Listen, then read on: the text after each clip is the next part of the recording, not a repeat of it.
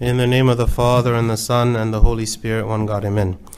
Today is the 5th Sunday of the Holy Great Fast, and we read in the scriptures the story about the paralytic man that was paralyzed for 38 years, sitting by the pool of Bethesda, and how when Christ came to him, he had mercy on him and he healed them. And we see how this man responded to God's mercy, and actually every person that we see in the scriptures whom Christ has mercy on responds in a different way. This man responded a certain way according to his understanding of the miracle that was done to him. If you can imagine someone who is paralyzed for 38 years and he is very well aware of his paralysis, and he sees all the healthy people, and he sees the people that are able to walk around and do everything, and yet he himself knows of his sickness and disease, and he's sitting there unable to move.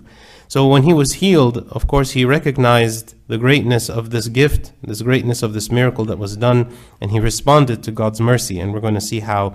But we have to ask ourselves, how do we respond to God's mercy? Not everybody responds to God's mercy in a good way or in a thankful way.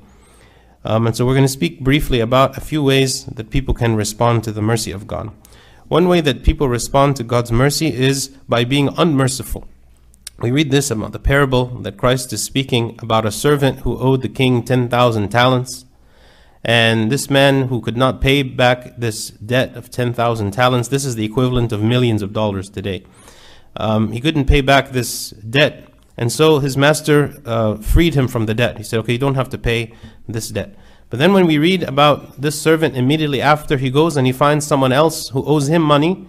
And he asks him also, please have mercy on me and I'll pay you everything. And he refuses to have mercy on him. And then when the king or his master finds out, he says, what? I'm going to throw you in jail until you've paid every last penny. Because even though I was merciful to you and freed you your debt, you were not able to free the debt, which was much smaller, of your other fellow who owed you money.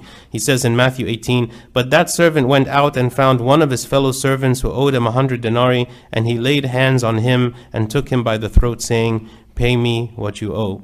So we ask ourselves, are we aware, do we realize how often God has mercy on us?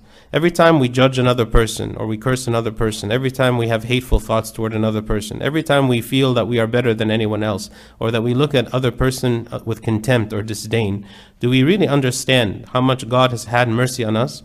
That maybe we are like that man who has been by the pool for 38 years, and God has healed us, and God has mercy on us, and God accepts us, and frees us from our debt of these 10,000 talents, and then we go and find our brother or our sister, and even though their sin toward us could be much less than our sin toward God, and yet we refuse to forgive them their debt.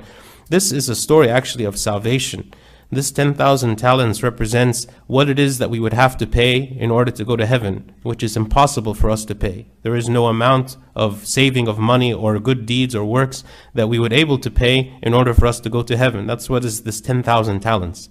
And so God is saying, what? I'm freeing you from this. I'm freeing you from this work of the law. I'm coming, and through my grace, I am offering you salvation. It is something you could never have achieved on your own.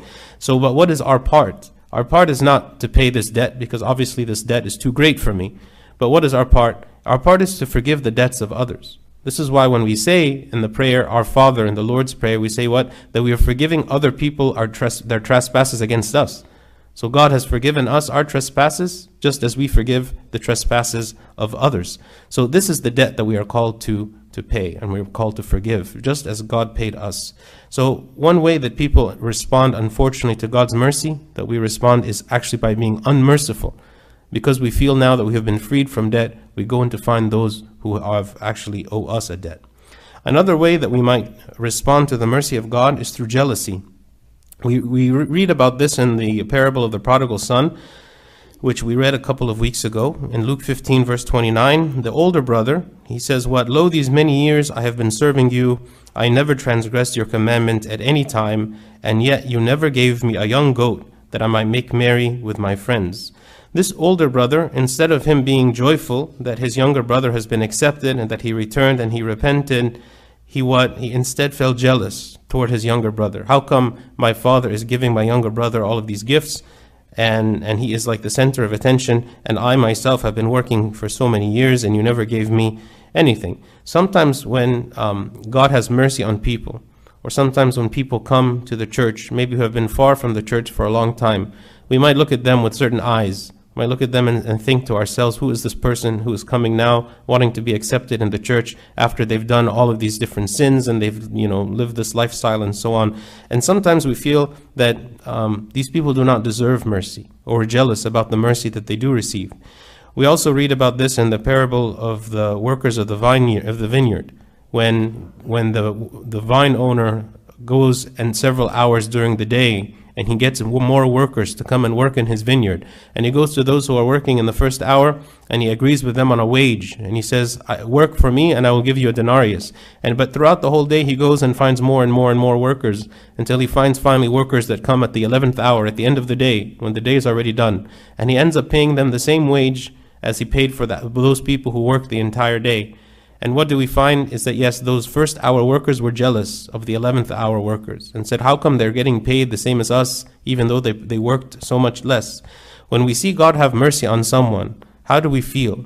Do we feel jealous that that person is being accepted? Do we look at ourselves and say, you know what, I've worked so much, I've done so much, I've gone to church so much, I've tithed so much, I've been kind and generous and all these things so much, I've fasted so much, and how come this person who came and didn't do any of these things, how come that they're being accepted?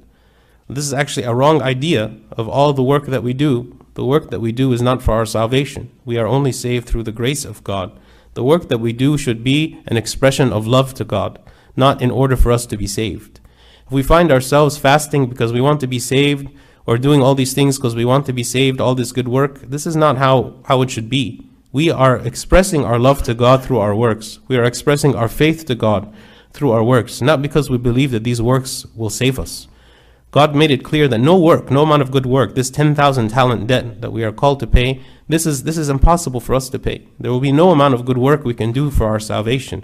So when we work, we do so because we love God, because we want to join with God, because we want to work with God, because we want to see God's mercy done in the world through us and through the work that we do. So we ask ourselves, do we rejoice when someone comes to God, when someone repents, or are we jealous because of what it is that they have done? Some people, when they see God's mercy, they respond in anger.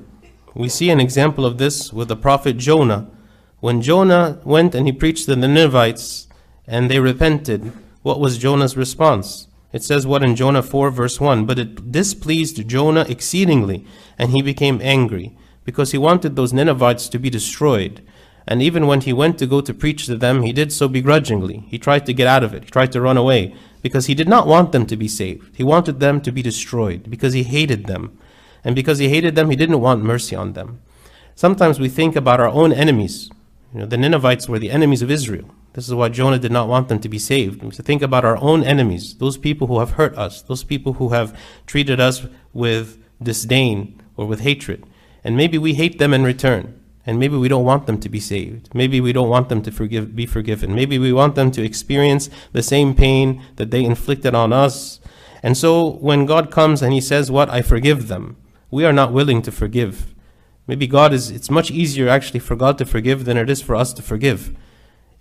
If I see that this person who maybe has hurt me, who has repented, who comes to the church, how do I look toward them? Do I look toward them as someone who does not deserve to be here?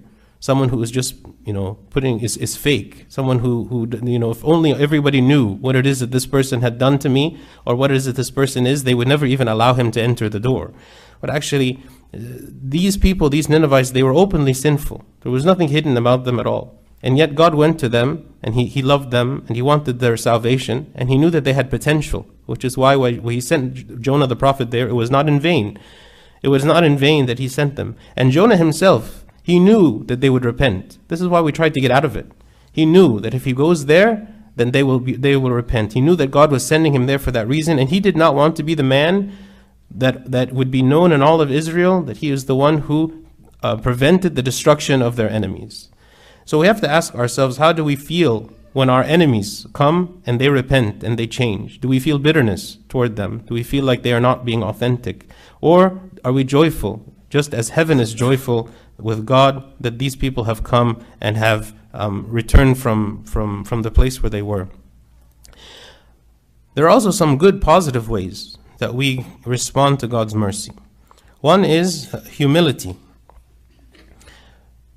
Moses received mercy from God whenever he killed the Egyptian, and then he fled. Okay, how did Moses receive mercy? Because he was allowed to flee. God allowed him to flee. If he was caught by the Egyptians for what he had done when he killed the Egyptian man who was hurting a Hebrew man, then what is it that would have happened to him? He would have been killed for what it is that he had done. So God received mercy from God by allowing him to flee. But not only for allowing him to flee, but Moses spent 40 years in the desert. Moses spent 40 years in the desert being humbled. And it says about him in Numbers chapter 12, it says, "Now the man Moses was very humble, more than all men who were on the face of the earth." And how is it that he received this humility? I mean, we always ask that we want to be humble. This humility is a virtue. But we have to be careful for what we ask for. Because if I ask God to humble me, then we have to be prepared for what it is that might happen. I might have an experience like Moses, where I spend 40 years in the desert, so to speak. And it's going to be a very painful and humiliating process. We say we want humility, but we don't want humiliation. Actually, those are the same thing, the same word. Humiliation and humility are the same word. If I want to be a humble person, then oftentimes I have to receive humiliation, and I have to endure humiliation for a time in order to break my pride, in order to break the sense in me that I deserve better than this. So that when someone offends me, instead of feeling inside of myself angry and hateful toward them and feeling that I deserve better, instead I feel, no, maybe this is what I deserve. Instead of feeling this, maybe instead I feel a sense of forgiveness toward them. I feel that maybe my sins are not any better than this person, so that I don't feel this anger or hatred toward them, but all I feel is humility. When Moses spent 40 years in the desert, it humbled him. All the greatness that he was as the prince of Egypt, all the things he experienced in Egypt, and then suddenly he was nothing. He was doing nothing. He was wandering around in the desert caring for sheep, and that's all he did. And this was actually a way that he responded to the mercy of God, that he allowed himself to be humbled, and he accepted it, and he did not run from this. Another way that we respond to the mercy of God is with worship. What happened to this paralytic man that we read about today after he received the mercy of God and God told him, "Go and sin no more, lest a worse thing happen to you"? We read in verse 14, it says, "Afterward, Jesus found him in the temple and said to him, 'See, you have been made well, sin no more, lest a worse thing come upon you.'" This man, he actually went into the temple. He went to go worship God. You know, he didn't just run away. He didn't just go and he tried to make his life back again to the way that it was. He went into the temple. Like, he was thanking God for what it is that God had done for him. And also, we have to ask ourselves, when God has mercy on us, do we respond to God with worship? And when I say worship, I mean a sense of consistent worship, not just a one-time thing. Sometimes when we are thankful to God for something really, really important that he does for us, and we're so thankful and we're so happy, and we go to church and we pray and we do this, but within a few weeks, maybe this fizzles and this doesn't continue. And this is not the kind of worship that God is seeking. God is not seeking like a one-time worship based on what's happening to me. Because if it's so, then on the days where everything feels good and God is doing good things, maybe I'll want to worship. And then on the days when things are not going so good, I will not run. I will run away from God. I will not worship at all. And I might even be angry toward him. God wants us to be consistently worshiping. Because the greatest mercy that God has for us is not because of a specific event happening in our life that God is fixing, or because of a certain illness that I have that God is healing, but it is the spiritual illness that we all have. This man's physical illness was a symbol of the spiritual illness that we all have. The spiritual illness of sin that is actually paralyzing me, that is preventing me from growing, that is preventing me from meeting my full potential, that is preventing me from enjoying my life, that is preventing me from being the person that God wants me to be. This is a spiritual paralysis and a spiritual illness that I have, just like this man. So when God has mercy on me, he has mercy because he is saving me. He has mercy because he's given me the means of salvation, that he has forgiven me, that he accepts me, that he allows me to confess my sin, and that when he hears my confession, he forgives my sin. All of this is a part of the spiritual illness that we have and the mercy that God is giving us, not just one time and not just two times, but constantly, all the time, that God is showing us mercy, that God is giving us second chances, that God is allowing us to continue and to walking. And even though we sin many, many, many times, God allows us to rise up again, and He accepts us. So we don't have to walk with a sense of burden. We don't have to walk with a sense of guilt or a sense of fear that maybe we have not been accepted. God accepts us not because we are good. God accepts us because He is good. And so because He is good and because He accepts us, we should be walking with joy, and we should be walking with a desire to worship Him because of who He is, just as this paralyzed man went to the temple and worshiped God. Another way that we should respond whenever we receive the mercy of God is with thankfulness. If you're familiar with the story where Christ healed 10 lepers from their leprosy, and He told them, go show yourselves to the priest, as what was the custom, the laws after someone is cured from leprosy, they were to show themselves to the priest. On their way, when they were healed, one of these men, he returned back to Christ to offer Him thanks for what it is that he had done. Only one of the 10. And we read about this in Luke 17. It says, and one of them, when he saw that he was healed, returned, and with a loud voice glorified God, and fell down on his face at His feet, giving Him thanks. So we should always attribute the good things that God does in our lives to Him, and not just to go on with our day as though nothing happened. Not just feel good about whatever it is that happened and go on. We should identify that this is God is the one who worked with me. God is the one who healed me. And so I have thankfulness to Him. Sometimes it is difficult for us to have thankfulness when we do not receive from God the things that we want. Imagine a person who did have leprosy and goes to Christ, and yet Christ did not heal their leprosy. Maybe there is a reason why Christ did not heal the leprosy. For instance, there we read about the times that Christ raised people from the dead. But how many times did He not raise people from the dead? There were so many more people dying, maybe that we were not reading about in the scriptures. He did not raise them. Maybe He raised very, very, very, very few people in order to demonstrate His power over death. But He didn't raise the majority of people. The majority of people died. So do those people not give thanks to God? Do those people who are ill that Christ did not heal, do they not give thanks to God? All the people that we don't read about in Scripture, that were not having some miraculous event happening to them, or that Christ did not come and touch them and heal them, what about those people? Do those people not give thanks to God? So we are called to always give thanks to God. If we stop giving thanks to God, then we isolate and separate ourselves from Him. And we begin to believe that everything that happens to us is out of control. If I don't learn to give thanks to God, even in the midst of my suffering and my trials, then I believe that those trials are not sent by God or not allowed by God, and I feel like my life is aimless or purposeless. Why is it that God is doing these things?